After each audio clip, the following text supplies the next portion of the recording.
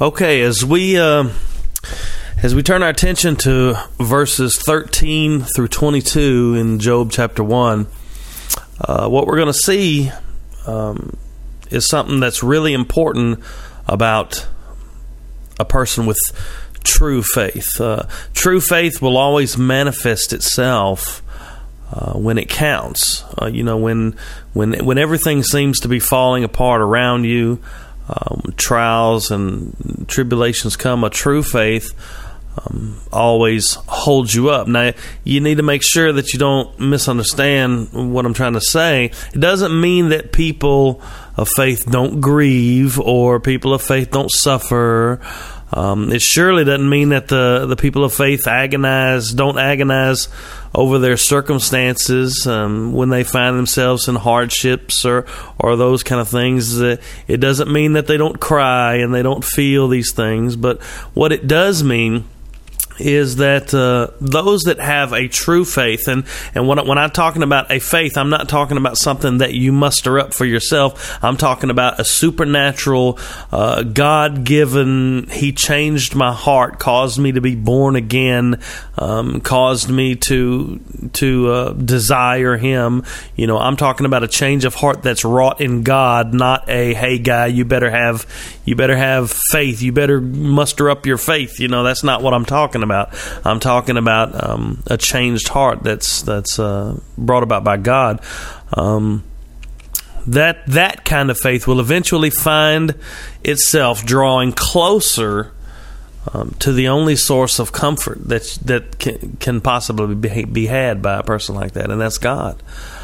And once again, it's not because what we're going to see in Job's case is that Job is about to begin his test. Satan is about to be unleashed to wreak havoc upon him, and what we're going to see is, especially initially here in the first parts of Job, first parts of the book, Job is going to respond as per the heart that he has, which is in faith. I remember having a discussion about salvation with a family member of mine.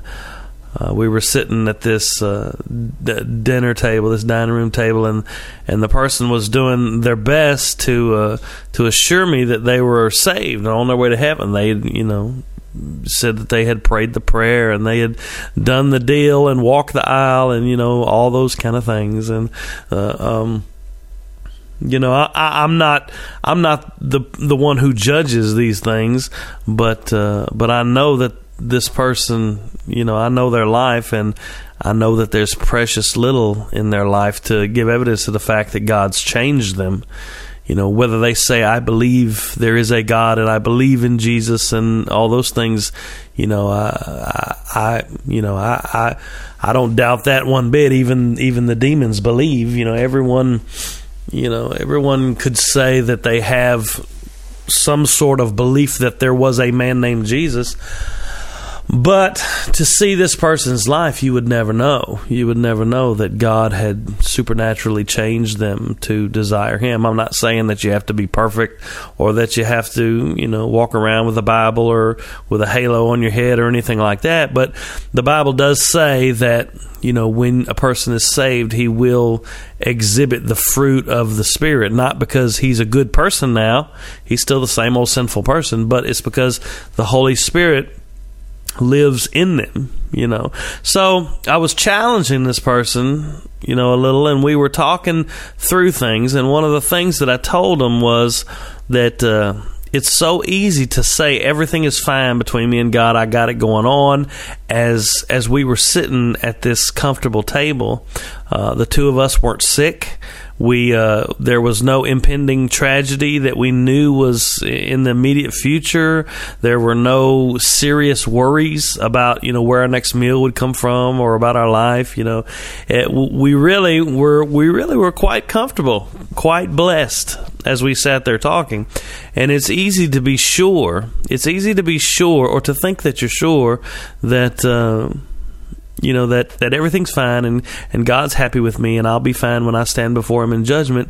It's easy to be sure of those things when we sit comfortably and there's nothing going on. We've got our whole life to look forward to, and so it's easy kind of to push that off and say, you know what, I'm doing good, and it's going to be okay, and everything's all right, But I have been at the bedside of people as they were about to pass into the next life, and if you have family that passed away, most of the people listening to this probably have as well, and I can tell you for sure that being sure that you're right with God in that moment, when you're about to pass from this life to the next, when you're about to actually face your Creator, is entirely different.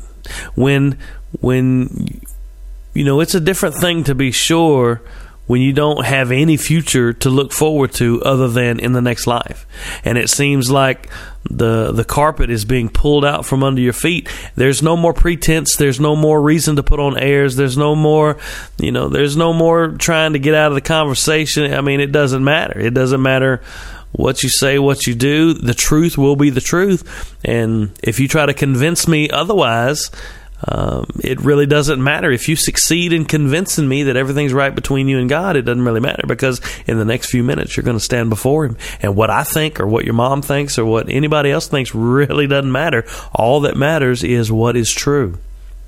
I think many of us don't know how strong in the faith we really are until we're tested. It's like having a loaded gun pointed at your head, with an angry person on the other end of it.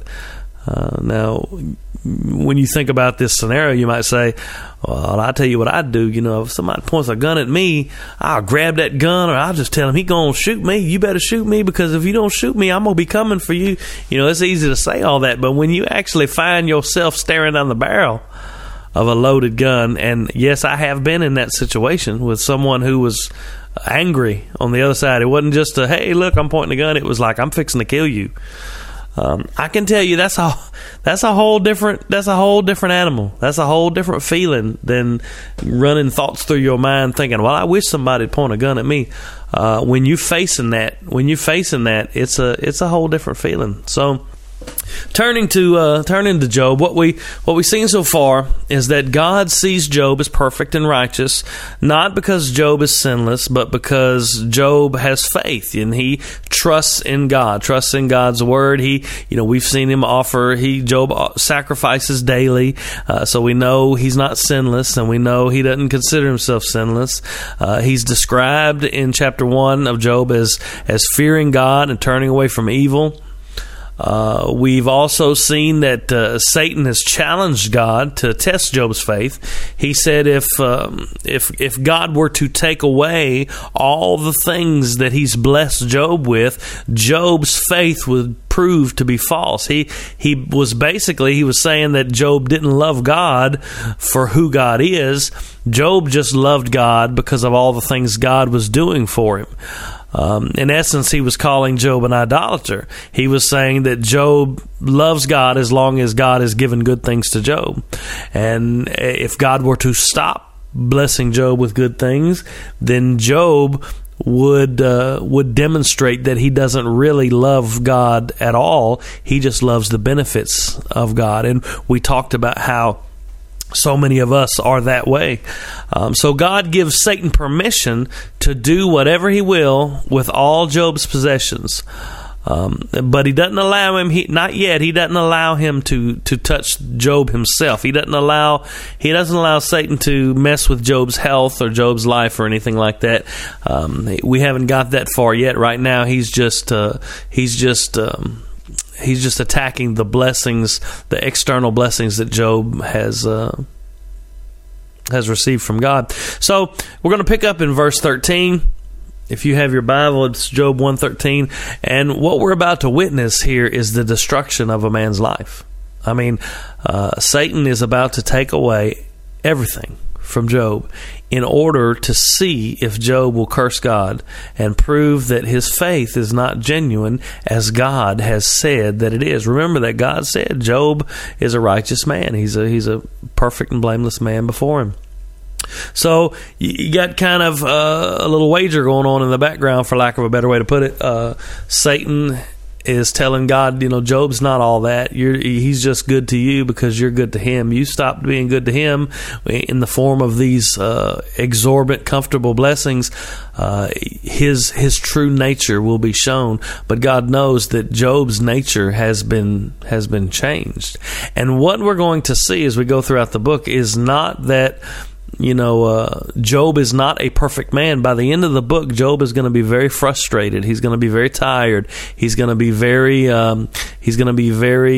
agonized and dare I say, a little angry at God.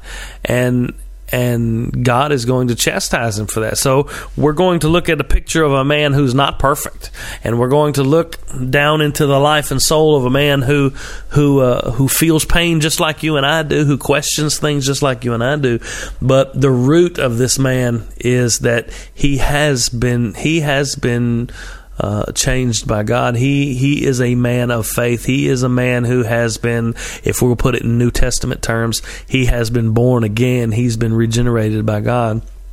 So the stage is set in verse 13 when Scripture says, "And there was a day when his sons," talking about Job, "and his daughters were eating and drinking wine in their eldest brother's house." Remember the other lessons? They did this every day.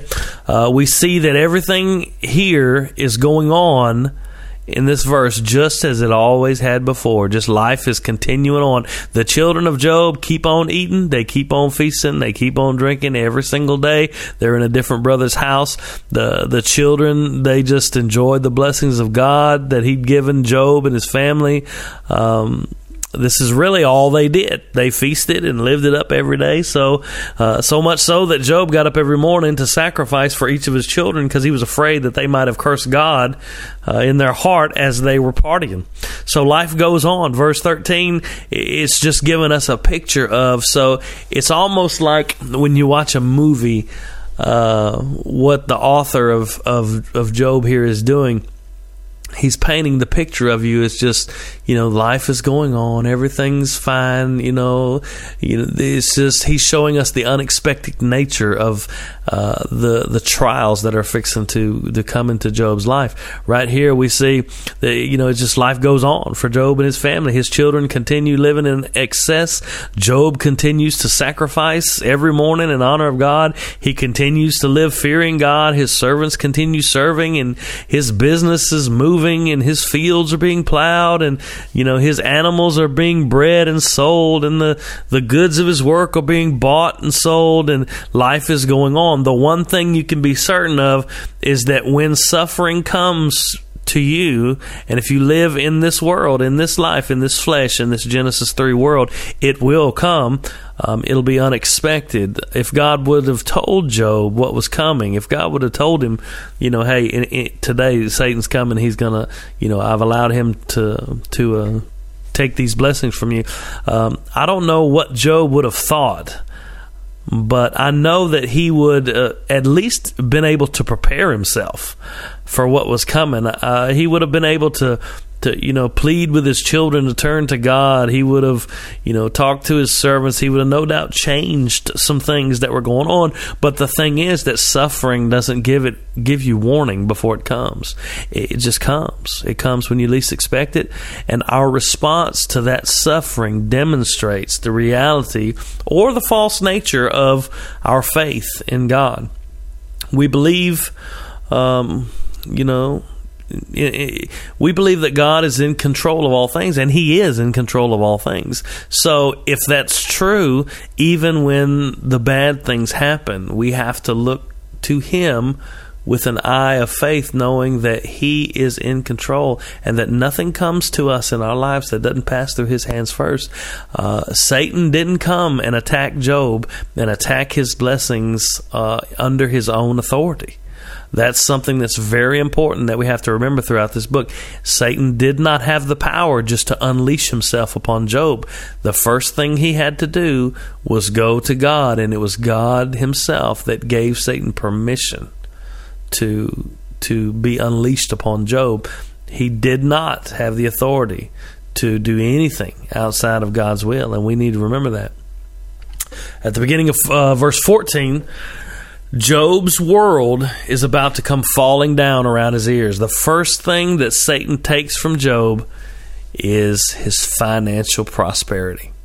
And that's where, for us, that hits home the hardest, especially in this culture that we live in. It's instructive that Satan starts here because for successful men like Job, this is where they put their trust. This is where many of us put their trust. And it's easy for us.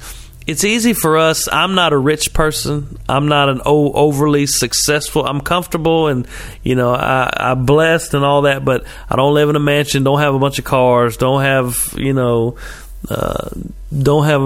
bunches of money in the bank and all those things. And it's easy for someone like me to look at people who are really rich and say, oh, that person's putting their money in their trust in riches and all those things.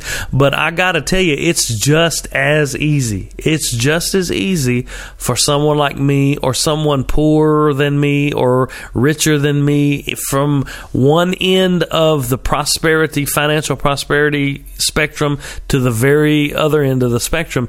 It's just as easy for any of us to put our trust in those things as it is for the multi-billionaire, whatever. You just think, I can think of times when there was not much money in the bank, and the air conditioner of at the house would go out, and you would have to spend a bunch of money on heat and air for the house, and the bank account would get so low you would start thinking, oh no, it's this is it, it's over, what am I going to do?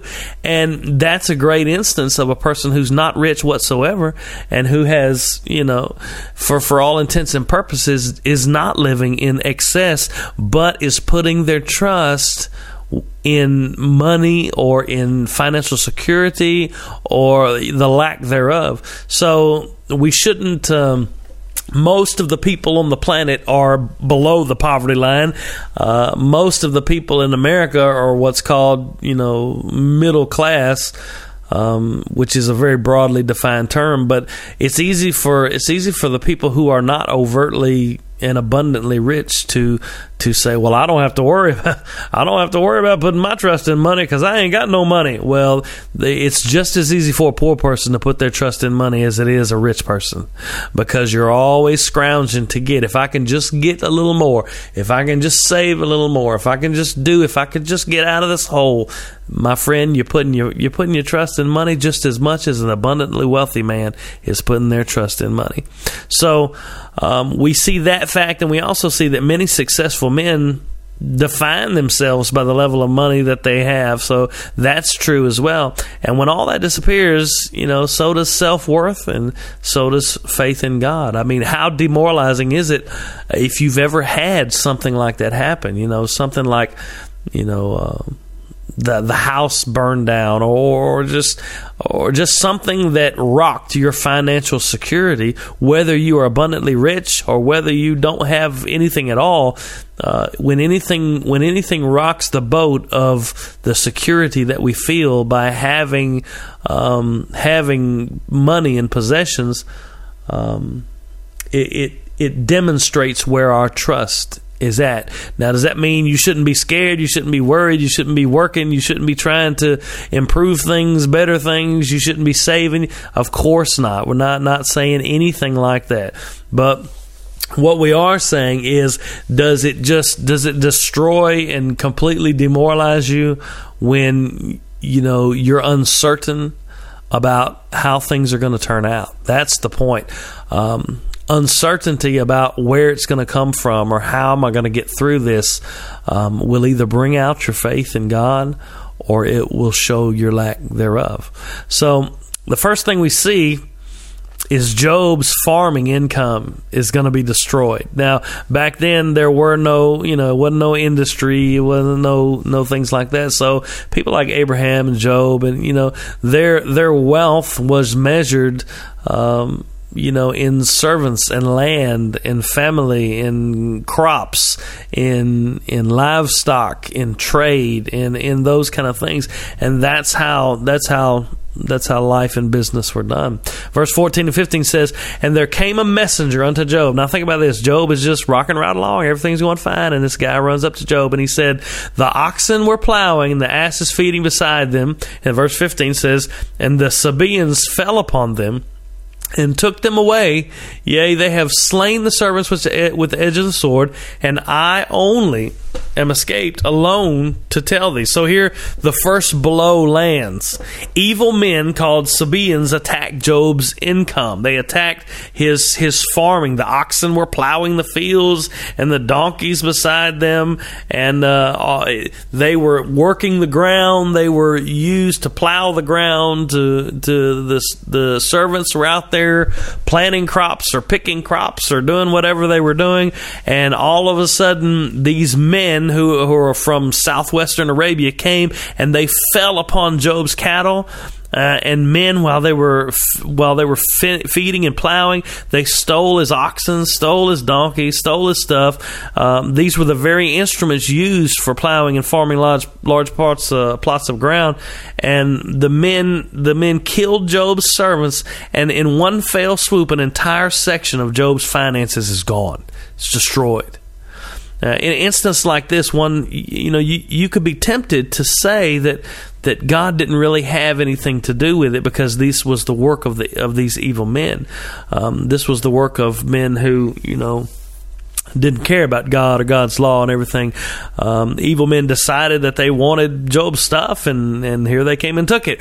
But truthfully, we can say that it was Satan who put it in these men's hearts to come down and take what Job had. But we can't forget that it was God who first allowed him to be set loose on Job. So Satan didn't have the power to unleash his minions, for lack of a better way to put it, without God. But just in case you're tempted, or Job was tempted, to blame this event only on the evil actions of men, and we live in a fallen world, and this is what it's what's going to happen. A second messenger arrives before the first messenger can even finish speaking. The next verse says, "While he was yet speaking, there came also another and said, The fire of God is fallen from heaven, and hath burned up the sheep and the servants, and consumed them, and I only am escaped alone to tell thee." So here's another segment of Job's farming industry. This is another part of presumably this is a different place. It's a different part of the land from where the Sabaeans had attacked Job. But this is where the people were working sheep, and the fire of God destroyed them all. So I want you to think about this. This was another blatant attack on Job's finances and prosperity. But this time there were no evil men. There were no wicked people that we could blame this on. This time it was the very fire of God that fell from the sky. I mean, can you imagine? This was destroying all he had. This is there's no mistake in it. There's no mistake in it. There's no other explanation. It's God who controls weather patterns, and I mean especially fire falling from the sky. Do you think today, without God's authority, without God's power, without God's say, Satan could just make fire fall from heaven and destroy something? For me, the proposition of that is just ludicrous. I don't really know what this looked like. I've never seen fire fall from the sky. I don't know what it looked like, but what a spectacle it must have been. I mean, we're not talking about, we're talking about a large plot of ground here.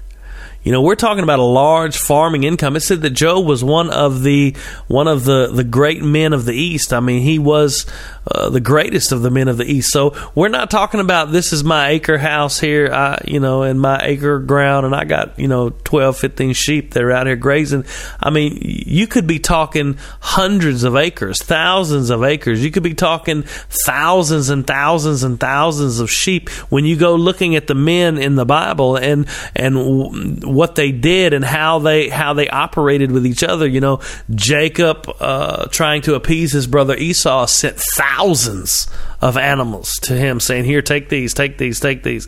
And Jacob, he got those animals from thousands and thousands and thousands that he had worked with Laban. And so you can see different transactions going on in the Old Testament where men, they operated and exchanged thousands of animals. So think about this. This is acres and acres and acres of land with thousands of animals on it, and the fire of God here. You want to think of like little burning pellets of hail or something, but that's not going to completely destroy land and animals of that magnitude.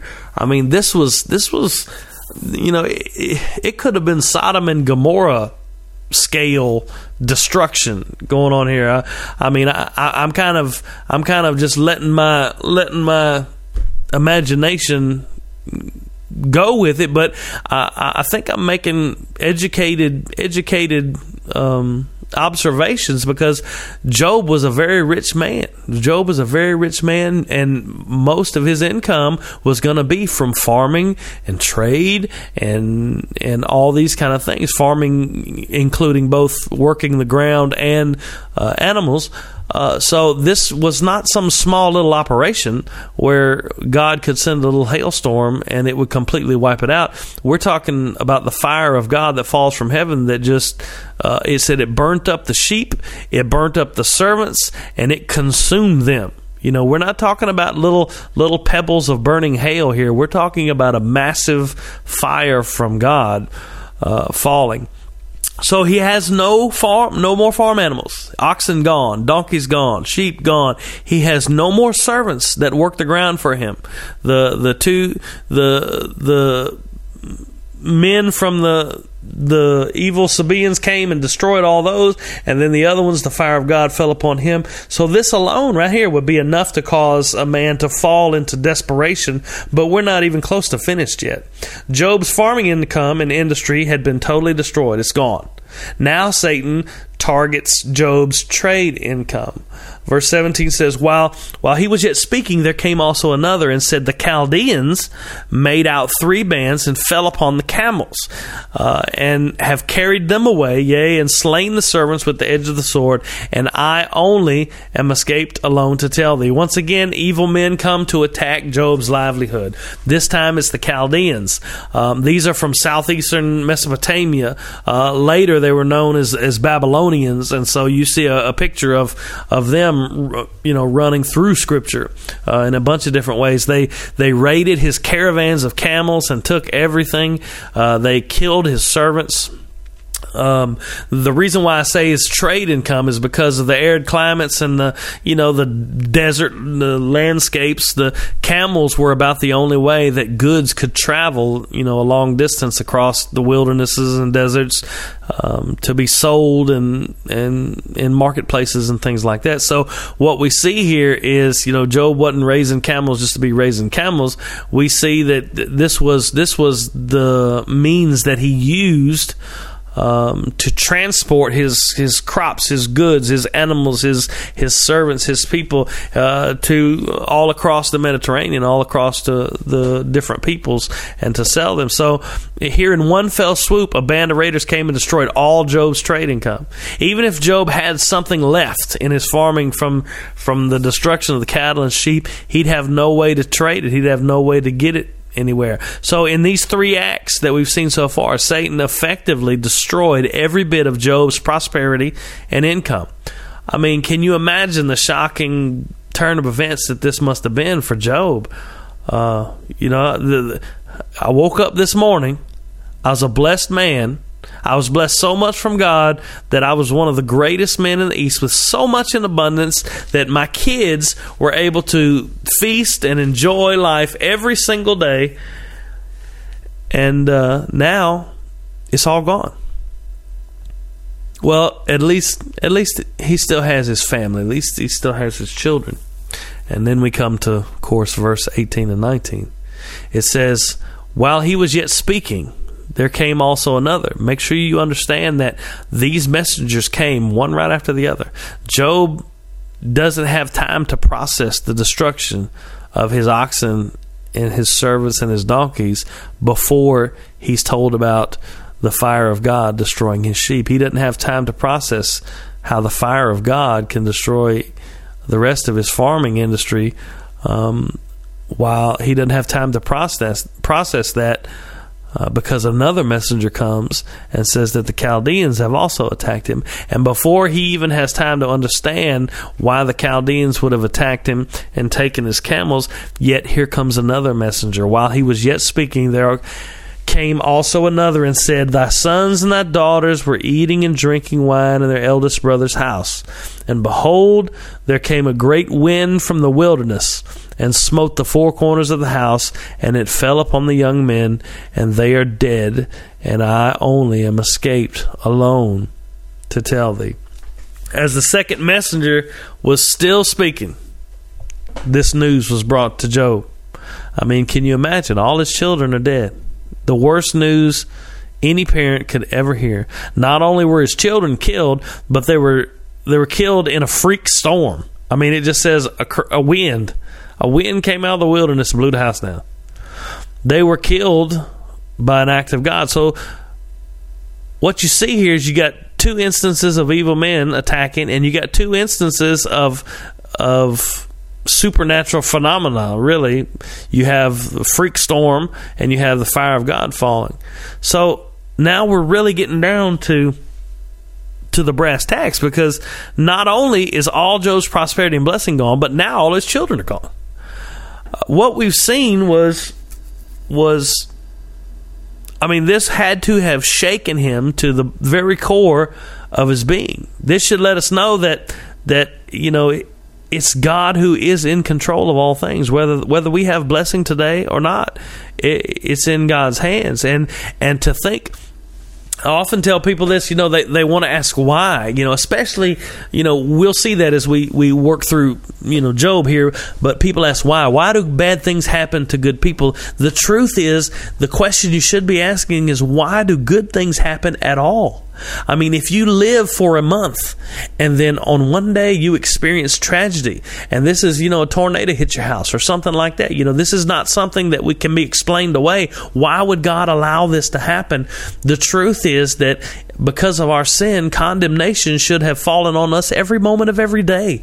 But God doesn't let that happen. God gives us grace and mercy day in, day out. The problem is that we're spoiled. We're spoiled to His grace and mercy.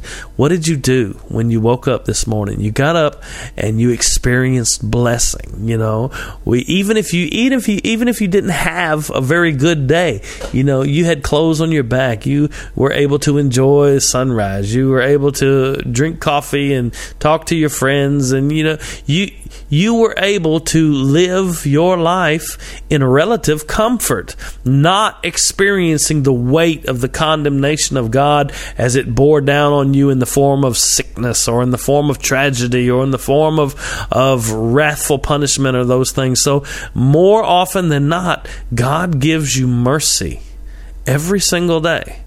And then when something does happen, when God lifts His hand and allows something to come into our life, what do? Just like spoiled kids. Why are you doing this to me when God has been so good to us? There's no one good, so why does anything good happen? Now, most of us know the story that we're going to be talking about, the story of Job, all too well. It's easy to hear the story of how Job lost everything, and because we've heard it so many times, the true weight of what he is suffering, it kind of blows right past us. In one moment of time, Job receives news that all his prosperity is gone. He's broke. His means of making a living are gone. This is the day where there is no welfare, there is no government assistance, there is no nothing. There's no assurance that he'll be able to provide another meal for himself. He has no more servants or people around him to begin to rebuild. He has nothing. He's left alone with his wife. He doesn't even have children to take pleasure in anymore. Basically what this would mean was everything that he had worked for to pass down is gone. He doesn't even have people to pass it down 2. When Job dies, as far as he's concerned at this moment, when he dies, the memory of him will be gone. He will have no lineage. He will have nothing to prove that he was ever even on the earth. It's all gone. Everything that would have signified that there was a man named Job has been taken. This is a man, it's not like us going through a trial. This is a man who loses everything, and I mean everything, in one moment. Before one messenger even finished speaking, another one came to bring him more bad news of loss and destruction. He lost everything. Satan knew exactly how to take everything from this man so that he no longer had any measurable blessing in his life, and that we could see external blessing. He had gone from a man most blessed to a man with absolutely nothing. Now, what would you do in such a circumstance? I think we all know what we're supposed to do, so it's a no-brainer for us as believers. We're supposed to trust God through the thick and the thin. We're supposed to know that He has everything well in hand, and everything He does is for our ultimate good. It should lead up to lead us to praise Him and to worship in the most painful circumstances. We know that is what we should do, but I want you to really put yourself in Job's shoes. What would you do today if you lost your job, all your bank accounts, all your credit, all your means of making a livelihood, and your entire family in one day, in the matter of just a few moments of time, probably 3 minutes at the most? Job received the news that he lost all of this, all gone. Would worship or thanksgiving be the first thing on your mind? If you answered no, then I think I want to congratulate you for being honest. Really, I don't think it would be for me either. I want to think that coming out the end of the tunnel of tribulation, I would still love God and desire to serve Him. But I also know that if it happens that way, it's because God Himself has done a supernatural work in me. It's not because I'm such a good person. In and of myself, of my own flesh, I don't see myself being that noble. I mean, I want to be. I just don't know. So that's really the real issue when we talk about, when we talk about living lives of faith and salvation. It's not in our own strength that we endure to the end, trusting in Christ. It's in the strength of the Holy Spirit which dwells in us. I'm not depending on me to keep my faith strong. I'm depending on Him because I have no strength. That's something that we need to understand from the get-go. We will go through times of trial. We will sometimes question God's actions or motives, even though we know that to do this is a sin. But when the final shoe is dropped, it is God regenerating. It's His regenerating power that has changed our hearts and causes us to walk in His ways and to look to Him as our only source of healing and trust. I've always heard that you shouldn't judge a person by their actions. You should judge them by their reactions. We can set up and prepare for the actions of life and what we'll do or what we won't do. But when you get blindsided by tragedy or sin, and it comes and you just were not ready to face it. It's how we react that shows who we really are. Sometimes we don't like who we really are. We can deceive ourselves into thinking that we're somebody we're not. Every man thinks he's brave until he gets shot at for the first time. His reaction tells him exactly who he is. So what did Job do? How does Job react to the most horrible news that any man can receive in a single day? Verses 20 through 22, these last few verses are going to show us. It says, "Then Job arose, and he rent his mantle," that means he tore his clothes, "and he shaved his head, and he fell down upon the ground, and he worshipped." Verse 21 says, "And he said, Naked came I out of my mother's womb, and naked shall I return thither. The Lord gave, the Lord's taken away. Blessed be the name of the Lord." In verse 22, we'll end this section. It says, "In all this, Job sinned not, nor charged God foolishly. All I can say is that Job is the man. The first thing we see is that, we read this and we kind of gloss over the fact that Job is grieving deeply here. He's not just saying, well, I done lost everything, it's okay, God's still good, it's all wonderful.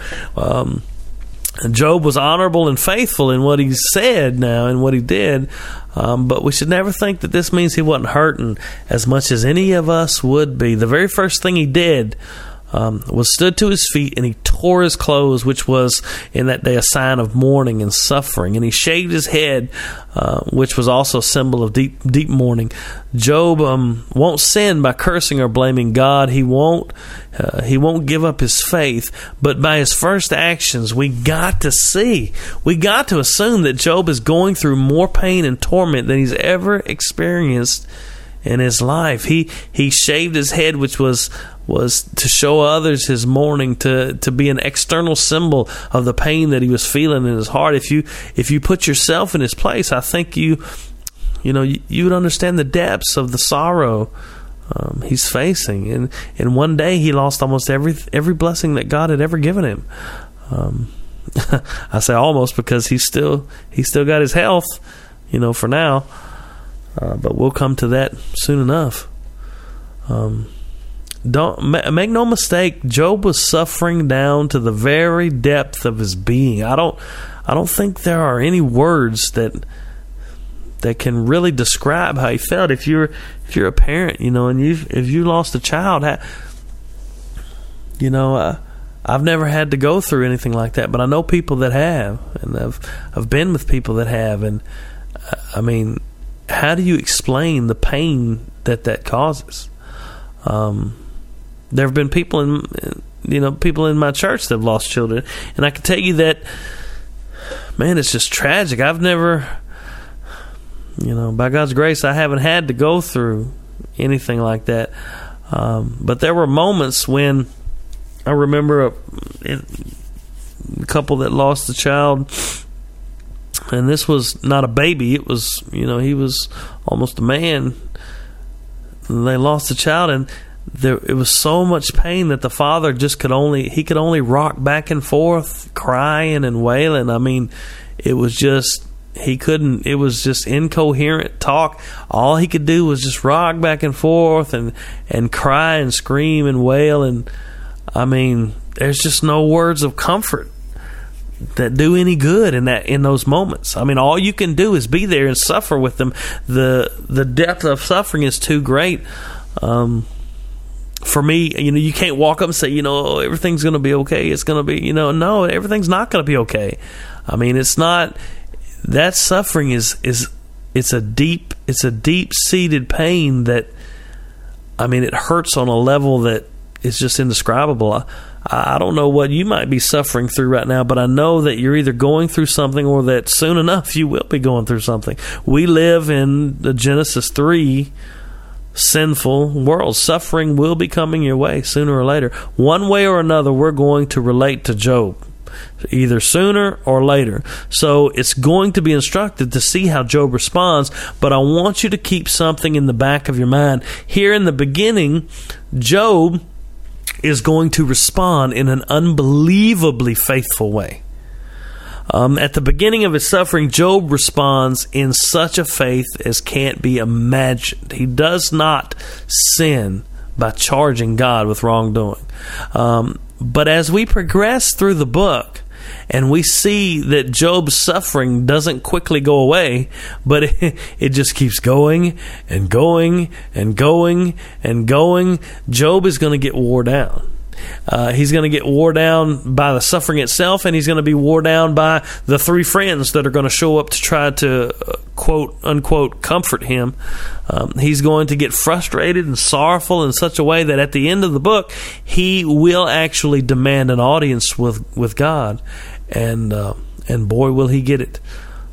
So be careful when you're examining Job's immediate response to his suffering. Yes, this is the way believers should respond to suffering in their lives. But Job's response is not a quick answer to all the troubles that we will face in this world. If you take just chapter 1 and chapter 2 of Job and say, look, if you're going through suffering, this is how you're supposed to react, this is how you're supposed to address it, you're missing the point of the book of Job. Job's situation is a lot more complex, and it's going to be developed through the chapters of the book. He's about to embark on a journey that's going to take him to the very bottom of human suffering, and he's going to emerge out the other side a new man. So before you are too hard on yourself because you don't know that, if you would respond the way that Job responds, you need to understand that this is really just the beginning for Job. If Job's suffering ended right here, then, he might have been good to go. He might have been, it may not have been necessary to even talk about it. But unfortunately, this is just the tip of the iceberg for Job. His suffering is going to continue, and the questioning of his suffering is going to lead to more questioning. And the longer that his suffering is extended, the more and more tired and angry and grieved he's going to get. So Job grieved very deeply, but that isn't all he did. He worshiped. He worshiped God deeply. Verse 20 says, he fell down upon the ground and worshiped. It's a very uncommon reaction to suffering. He worshiped God. He realized that he was owed nothing from God. I mean, think about that. He understood that God deserves worship just because he's God, not because he's done good things or bad things for Job. This right here is the essence of Satan's accusation of Job. You remember what Satan told God? He said that if God took away Job's blessings, Job would curse him to his face. Satan thought that Job loved God because of all the good things that God had done for him. Yet now we see the opposite. Job loved God because he is God. When the good things were taken all away, Job lifted to his feet. He mourned and grieved like any man would. Then he fell down on the ground and he worshiped, because God is worthy of worship. He's worthy of our love and devotion if he never does anything for you. Job had every external blessing removed from his life, and he still worshiped God because God is God. You ever thought about that when we go through suffering? It's easy for us to come to God with our needs. It's easy for us to come to God begging for deliverance and to have our pain eased. There's no obstacle in the way when we have nothing to distract us from calling on a sovereign God. But worship? I mean, is worship what you do first when you're in the midst of your suffering and you're seeking God? For most of us, including myself, crying out for help is what I do first, not worshiping. But here we see Job worship before he did anything else. He mourned and grieved, of course, and then he worshiped. He didn't say, God, why are you doing this to me? We haven't got there yet. He didn't say, how could this happen? He worshiped God and said, you know what the Lord gives? And the Lord took it away. He understands something fundamental to what we've been talking about in each lesson. That's Romans 3, that God doesn't owe you anything. And the fact that Job got to live under those blessings, it was just an act of kindness of God. So whether you know it or not, God deserves worship just because he's all-powerful, holy. Whether he blesses you or not, he deserves to be praised and worshiped. When you go to church and sing, do you sing praises from your heart in a spirit of worship? Or do you just go through the motions, waiting for the song to be over so you can hurry up and sit down? Is that worship? Do you worship God when you're alone? Most people, I've heard it said many, many times. You don't have to go to church to worship. But do you really worship when you're all by yourself? Does a few minutes of thoughts of adoration pointed God's direction count? You know, the more important question that I ask myself, all those are questions for you, but they're also questions for me, is that if I have trouble worshiping when everything is going great, how in the world would I worship in spirit and truth when the things are awful, when there's no joy? And let me say one more thing before we move on. Worship isn't just, it isn't just singing on Sundays. It's a life of prayer, of service, obedience to God. Worship is a lifestyle, not just an event that takes place once a week. What I have noticed among many people is that when suffering and hardship come, I tend to be like Adam in the garden, desiring to hide from God rather than to run to Him in worship and adoration. I want to go fix it and then come back to God. But Job understands that he's owed nothing. He says that he came into the world with nothing, and he's going to leave the world with nothing. Everything that he's accrued in this life, the riches and all those things, is because God allowed him to have it. The only reason he was successful and prosperous is because God has blessed him. The only reason Job had any children at all is because God has blessed him. The only reason Job had anything other than the all-out wrath and condemnation of God is because God had been gracious and merciful. He says all this when he says that the Lord's given and the Lord's taken away. And even though the Lord has taken away all his blessings, Job says that the name of the Lord is blessed.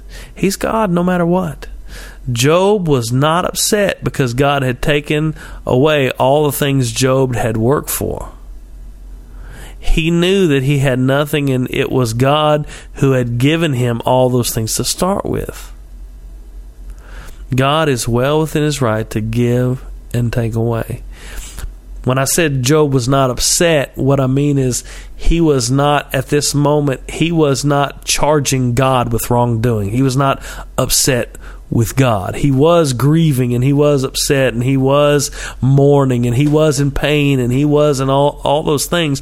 But right here at this moment, he was not charging God with wrongdoing because God hadn't done him wrong. It's God who gives, and it's God who takes away. It's just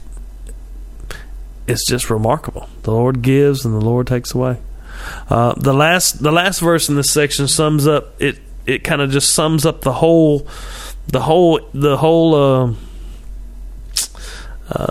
arena of Job's first trial. Job's faith, which is what God had lauded earlier by calling him blameless and fearing God and turning away from evil, it's vindicated. God was right. Job was righteous. Satan had thrown everything at Job at the kitchen sink, and in the final examination here, Job did not sin by blaming God. Satan was wrong. Job did not love God because of the blessings God had given him. Job loved God because he is God. And if this were the end of the story, Job would have been vindicated totally in his love for God. But this is not the end. And Job will be vindicated in the end, but he's going to go through a lot more suffering and a lot more pain before the end of the story. And it's going to tell us a lot more about suffering and God. Job is he's about to go through an even tougher trial. His faith is going to be tested even further. But the question that we got to ask ourselves here is why do we love God?